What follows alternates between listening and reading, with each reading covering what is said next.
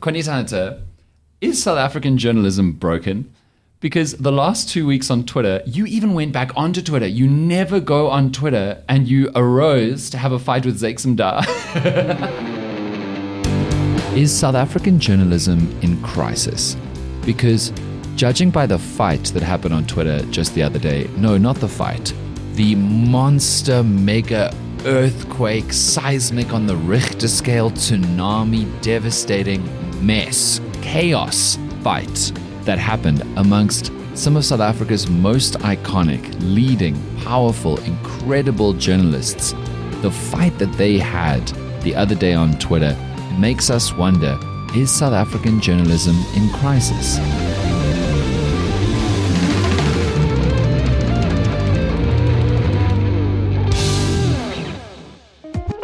So before I tell you about this fight and we dig into the issue with South African journalism, let me tell you about who's going to be on the episode today. Juanita Hunter is one of South Africa's most prolific and exceptional young journalists. She's one of the youngest and most respected editors in the country. She's currently assistant editor at News24 for Politics and Opinion. She's a massive deal. And in this episode of The Issue, she's going to be speaking with me about the state of South African journalism right now and speaking exactly to most of the huge contentions that were put out and debated over by South Africa's best journalists the other day. So strap in, because this is a big one.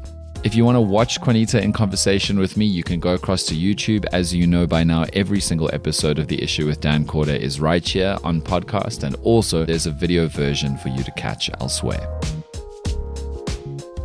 So, what happened on Twitter the other week? Well, I'm sure you're aware by now of the horrific tragedy that was the building fire in the Johannesburg CBD, where over 70 people lost their lives, many more were injured. And out of that story came a bunch of wild allegations and self-interested claims from different public figures, mainly politicians, some blaming illegal immigrants and some blaming NGOs and some blaming crime lords in the Joburg CBD. Some blaming different political parties and people. Every single one of these politicians and public figures who threw out a narrative had a self-interested motive for what they were saying to advance one of their own agendas. So the next day, iconic South African journalist and broadcaster Redi Tlhabi, writer of one of the most important books of the modern era of South African public life, just recently host of the breakfast radio show of the BBC World Service, a radio station that broadcasts around the world in hundreds of countries to hundreds of millions of people. She came out on Twitter, which I will continue to call Twitter, not X, because I'm not a child, and X is just ridiculous. And also, Elon, you may have bought Twitter last year, but Twitter has been ours for a decade or more, long before you came around and put your sweaty paws on it. So Twitter is ours, and we're going to continue to call it Twitter. Redi Tlhabi came on Twitter and lambasted, rinsed, laid into most of the journalists who were frontline reporters at the building fire. The people who held up the mics to, quoted and interviewed all of these politicians and public figures. Redi Tlhabi said that all of these reporters were just glorified microphone stands, holding the mics up and copy-pasting the words of all of these self-interested, questionable politicians and public figures. She said that these reporters failed fundamentally to do their jobs. They failed to ask hard questions and the right questions of all of these politicians.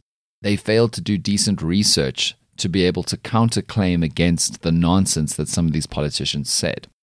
And Redi Tlhabi and others who joined her, particularly of her generation, said that this made a tragedy so much worse because the narrative, the story that came out of this tragedy was wrong and cruel and damaging.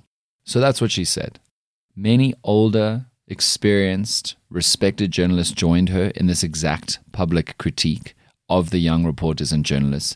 But then there was a huge outcry and backlash from many of the journalists who are currently on the beat, on the front lines of journalism in South Africa today.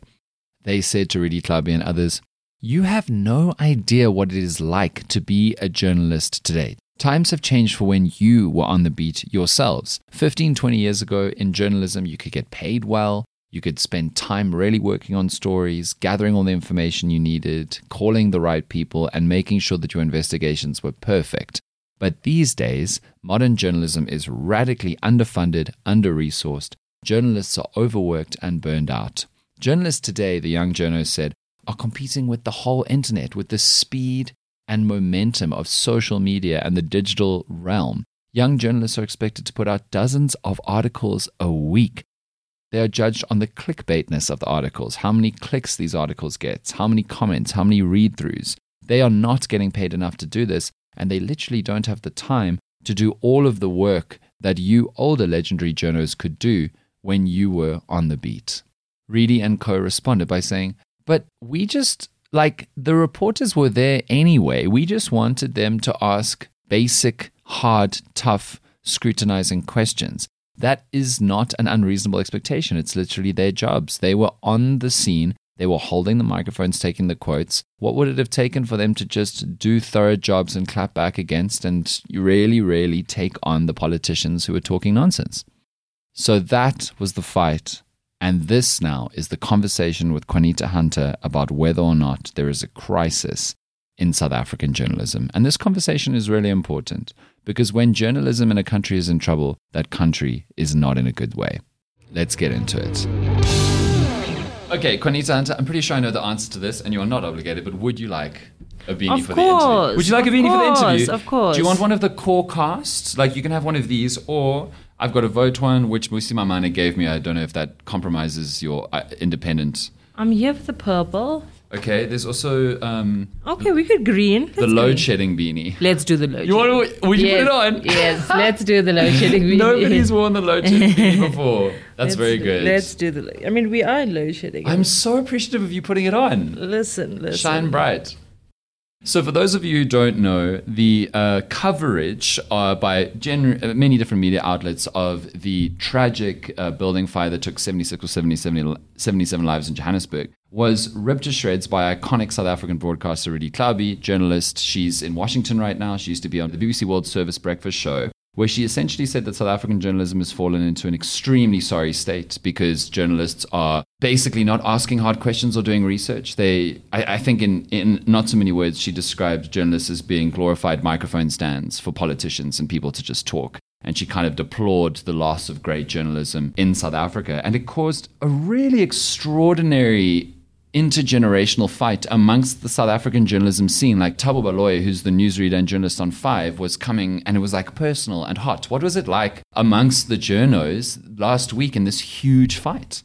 So I don't play in Elon Musk's backyard called X. I hate it. It is the ghetto. You hardly find me there.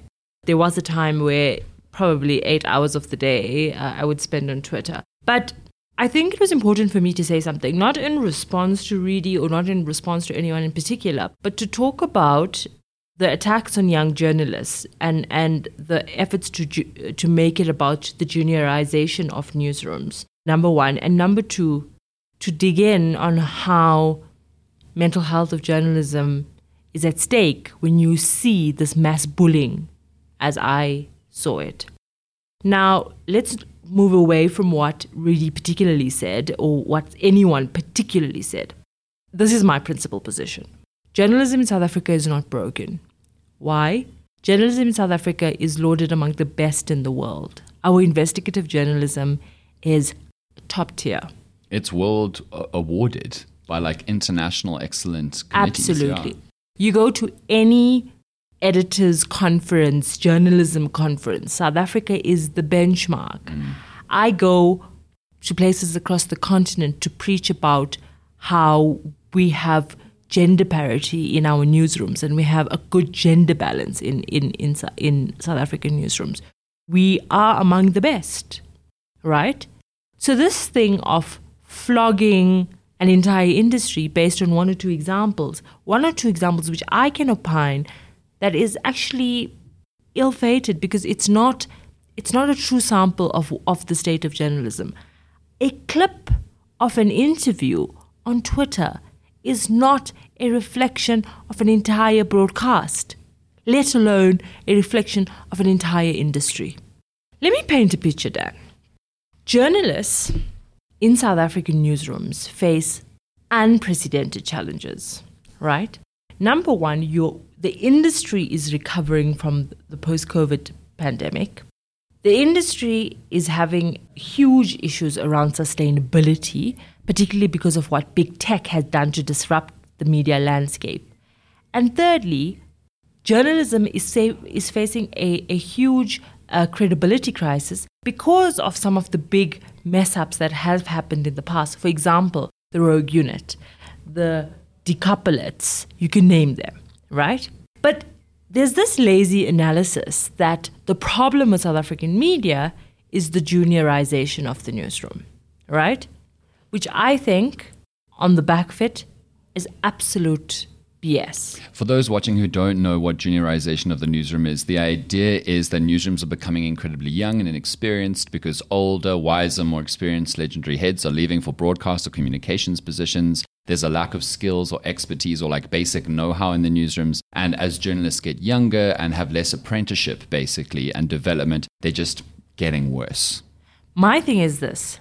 Is there a problem with exodus of skills in the newsroom? Yes. The numbers show that people are leaving. It's not sustainable enough. But blaming all our problems on the lack of training doesn't take you anywhere. And my point is this. It's the public flogging in a public space, in a shebeen like Twitter or X, doesn't have any meaningful like consequential benefits. Consequential benefits. Yeah. So let me tell you, are these problems that we've identified? Of course.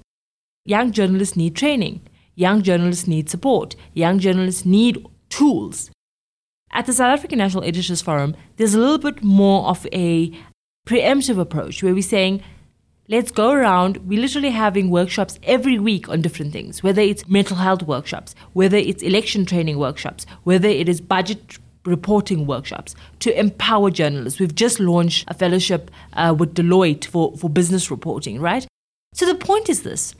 When you are in a position of power, when you're in a position of authority, when you're in a position of skills, why would you want to burn the house down when you actually have something to contribute to help extinguish the fire, to just, continue the metaphor? Okay, so what you're saying is people like Rudy Klabi, when they come out with these vicious criticisms, almost in a tonal way, like a how it was done way, it doesn't yield any benefit and just allows a public piling on and maybe a damaging of the credibility of journalism as a whole because it's this indictment of the whole thing. Absolutely. Okay. And so what is, and I mean, the way it was interpreted, and again, I don't want to confine this conversation around a Twitter spat because I think people can share their opinions. And I think she's right to share her views. But at the same time, we have to listen to the views of people in the newsrooms, where there was a very legitimate response to say, yes, the mic was put before Colleen Makubela, who made some bizarre claims, but it was counted in subsequent bulletins. It was,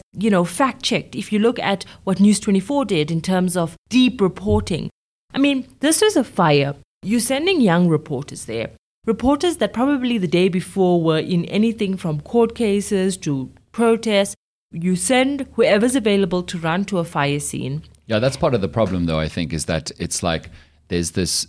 It's always been in journalism, but I think it's heightened now because first article out is generally the best or most influential article and most read article out. So I imagine you're just trying to get someone there as soon as possible.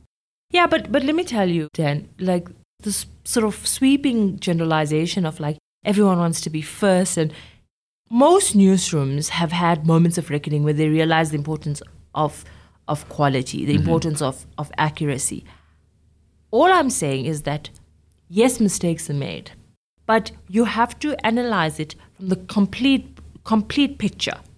Is it a problem to stick microphones in the face of politicians who are completely crass? Of course it is. But truthfully speaking, was that all of the sum of the coverage of the day? No. That's fair. Right? And so my thing is this. The coverage of the fire, does it give an opportunity to train young journalists in crisis reporting? Yes. Absolutely. People who are making the criticism can be the ones facilitating those workshops, right? Because if everybody's shouting, who's actually doing the teaching? Because those are the teachers, that older generation. That's why I said, to be honest, you can't blame young journalists for coming into a broken house. It's what they found, what we found. I'm saying what we found. Right? So the idea is you cannot blame the person who hasn't been trained for not being trained. Somebody must train them. So if I'm sending a reporter with no experience into the field, that's on me. Yeah, so this was a big chat that came out is like, because look, I do understand the perspective, and a lot of people then said this about Rudy Klabi and Zexam Dan, all of these other people, that like, because some people were saying, and I'm not saying that you're saying this to be clear, but some people were saying like, but like, you should have just like emailed the journalists directly or the editors directly. And I don't really hold with that because you should be able to, as you said, tweet what you like. Sorry, Steve Biko. I'm sorry to put Elon Musk's nonsense into Steve Biko's quote or his book title. But you should be able to, if you are an industry stalwart, go out there and agenda set to a public what they should expect from an industry. Yeah. And I think all journalists do that. All journalists come out and they say, this is what we want for journalism. But one of the things was, why do you criticize the young journalist instead of criticize the handful of bad editors who just want the click soundbite and to be first, or the handful of media companies who are so, I guess, profit clickbait driven that they don't have quality priorities. They've got speed and quantity priorities for news stories. Or what if your experience, I don't know if the person in question covered a fire or Zexam Dan covered, but what if you offer like a thread for journalists covering FOIs, for journalists covering the fire, like my little tidbit, take it or leave it. Can I say to you what I draw exception to is not the criticism. You can criticize. But just think about it like this. Reporters that went to that fire were underprepared. They probably pulled shifts that we could not even imagine. You are dealing with this volatile situation where literally politicians are dancing behind cameras waiting for that soundbite. And there are 76 bodies and a burning building. Yeah. And there's blood where you're sitting. And your editor's screaming for the latest. And it's a lot is happening. Just the mental health consideration of covering a fire is massive. I'm not saying that is a cop-out. An excuse, yeah. From general criticism in terms of, don't amplify the voices of politicians. All I'm saying is that you are creating a situation where young journalists who are trying their best are literally just being flogged and are getting disillusioned when you need them to be hungry. You need them to want to, because who's going to do it, right? If those journalists be like, I'm being criticized, I'm tapping out, or you don't win, that thing of you don't win, who's going to do the work? Yeah. So the idea is there is a mentoring space, there is a teaching. It was a teaching moment and that was squandered. Because I don't believe that those journalists at the scene were not trying their best. Mm-hmm. Could they have done better in certain aspects? Of course. But those within the fraternity, we have to do everything we can to not pour gasoline on a burning house. Yeah, you don't want journalists to be fearful. I mean, there are a lot of things for journalists to fear in their jobs by nature, but you don't want them to fear getting publicly humiliated and criticized and having their names tarnished. Like, I think Heidi Gokos has now had a horrible time in the last few days because it was just kind of assumed that the bigwigs, whether they were talking about her specifically or not, and Rudy Klabi came out and said that she thinks Heidi has done great work before. So maybe not really, but like But you see, that was my point, Dan, is that by having, big names sort of add their voice to this ugly criticism, it can be distorted into so many ways. It becomes a diversion. It's a news story in itself. Yeah, and it's stupid, right? Particularly because, in my newsroom at News 24, Alex Petrick did phenomenal work. She literally got a report of the blow by blow of what happened in the 9 hours it took to put out that fire. She spoke to victims. Belinda, our colleague here, they worked tirelessly. Ivan, footage, going to CCTV. And the same with other newsrooms. Real journalism was done. But the criticism that comes from an isolated clip and makes judgment of an entire industry is unfair and is destructive. Mm-hmm. So my thing is this. What's the lesson of it? The lesson of this is lift as you rise. Lift as you rise. Nobody is the custodian of South African journalism. You may have views on it, but work to better the situation. Sure. Which is why we literally have editors, Patiswa, who used to be the SABC head of news, going around the country, literally doing mental health workshops with SADC, you know. SANEF sending a note to editors, guys, debrief your journalists. Mm-hmm. You literally, in the beginning of the year, you had a Boksburg a gas explosion. Then you had the Rhodes crazy explosion in Joburg. Now you have this fire. Then there was another fire. Journalists are severely traumatized. And then it's resulting in the core problem, which is people leaving the industry, and we're having to take university graduates and send them to serious, big, massive stories because there's no one else to do the job. Mm-hmm. So what do we need to do? We need to beat people up who are already beaten up? No. What we need to do is we need to handle them with care, see how we can assist them, and influence a change if a change is necessary. I was on air during the radio show when this was happening. So it was in the first bulletin, 6 a.m. There was a big story about the fact the mayor was only arriving at 8:30, and it was unclear what was happening. But what I watched unfold in real time with the WhatsApp line and also on social media, particularly on the Hellscape or the Muskscape, is the immediate bot brigade and the immediate fake news peddlers kick into gear. And what I thought straight away, and it's, look, I knew immediately once I'd seen this fire, it involved a hijacked building, it involved people who may or may not have been South African, but there was this time gap before anyone came out and said, no, there are some South Africans in the building, but there are also immigrants, and we don't know if they're legal or illegal. How can we know?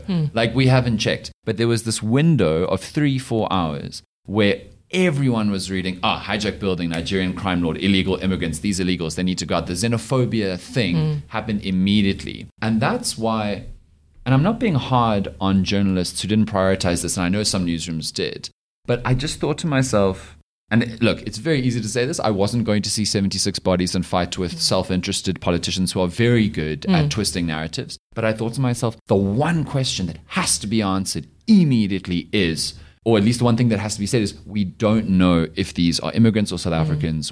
And that's not because that's what we need to prove, but that is the narrative that the truth, which is the project of journalism, the truth we all know is fighting against. And so what saddened me, not just about the Colleen Makubele clip, is that I didn't for a long time see the majority of newsrooms just say the simple thing, we don't know. Sure, there were some interviews with a Zimbabwean or Malawian. We don't know. There were South Africans in that building. And I knew that politicians would say something like that. And for me, I just wish, and it, again, as you said, we can't slander a whole industry, but I wish every journalist there's first point would have been that, or first question would have been that. 100% taken. But also, let me tell you, the important bit of recording these out-of-touch, self-interested, selfish politicians is that you have them on record. Yeah, that's true. We know what Khumbudzo Ntshavheni thinks now. We know where Herman Mashaba stands. And that's superbly important. Yes, when it's false narratives and fake news, you have to counter it and fact check it in real time. But I get your point that, the main thing was to not spur on xenophobia. Can I just caution you to say that social media really is not a good reflection of the conversation? Agreed.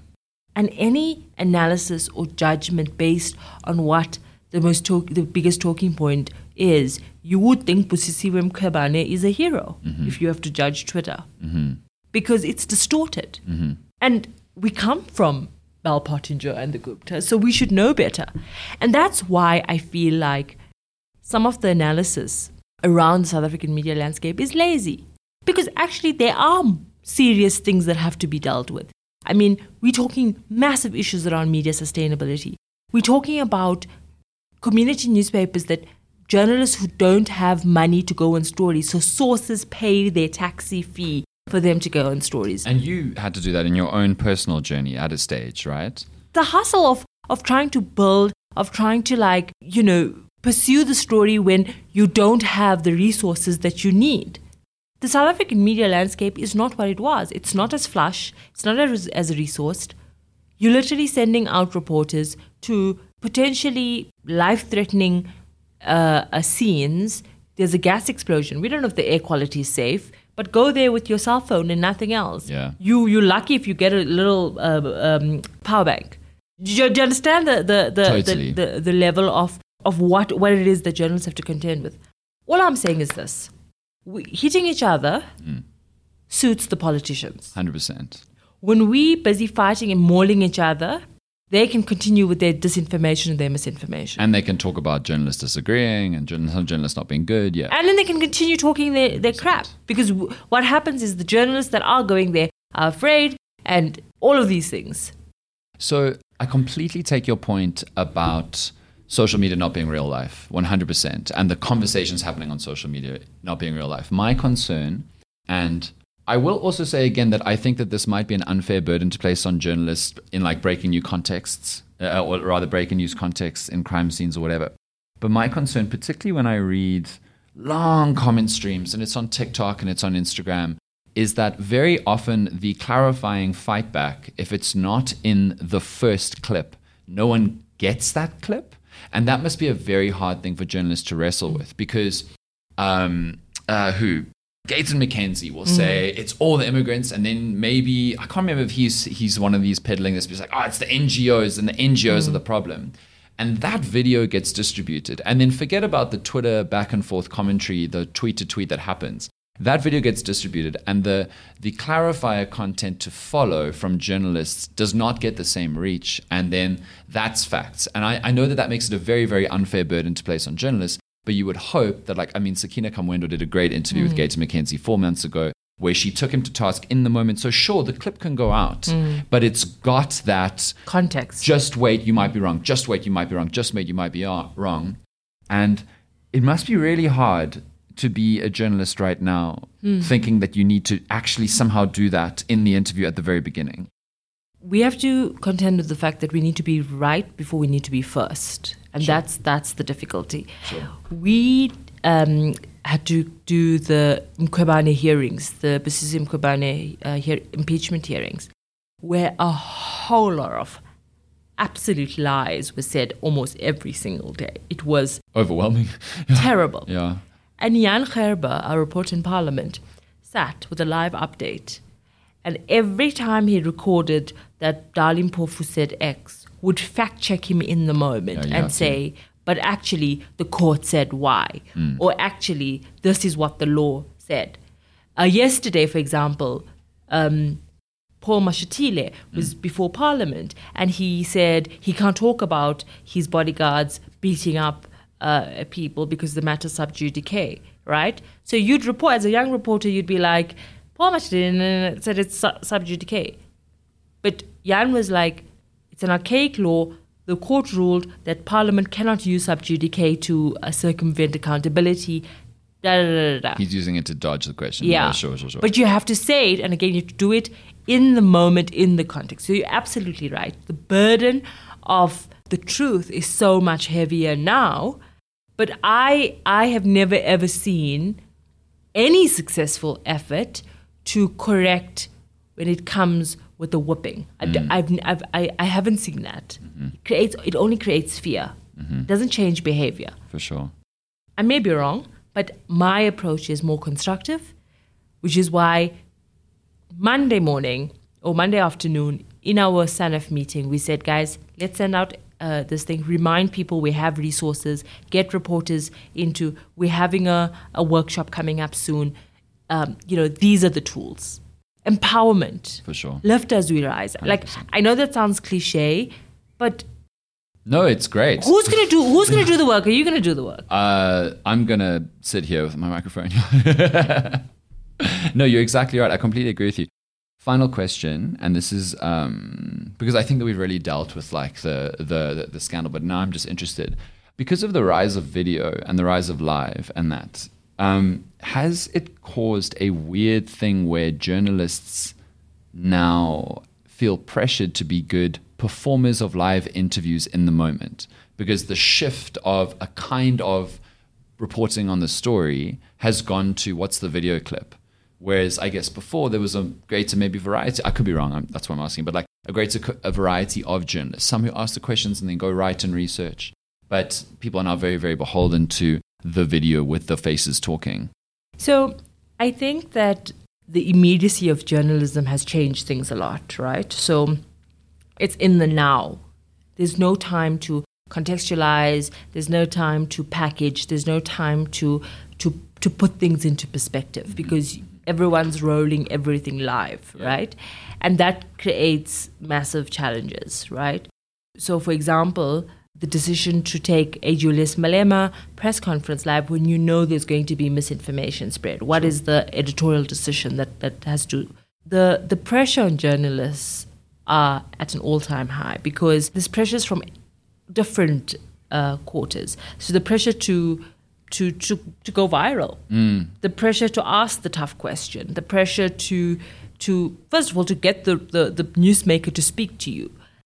All of these things are superbly important and very different to when even I started or our predecessors there. Which makes me think quite carefully when older stalwart heads who came up in like the mid-2000s or whatever have hot takes because sure, like intellectually they might know that these are now the challenges, but experientially they actually don't know in a real way what it is like to be a journalist in South Africa today. Yeah, and you cannot ask anything of the Joburg mayor because literally he has a whisperer fixer, on the one hand and someone on the other hand trying to block, keep him safe. But also to block him from literally even looking in the direction of journalists. And when he does, that's what I mean. Keep him safe from the journalists. Oh yeah. But also talking heads, like literally whispering in his ears as he talks to the media. These are things we've never experienced before. Yeah. And so my thing is this: the landscape has changed.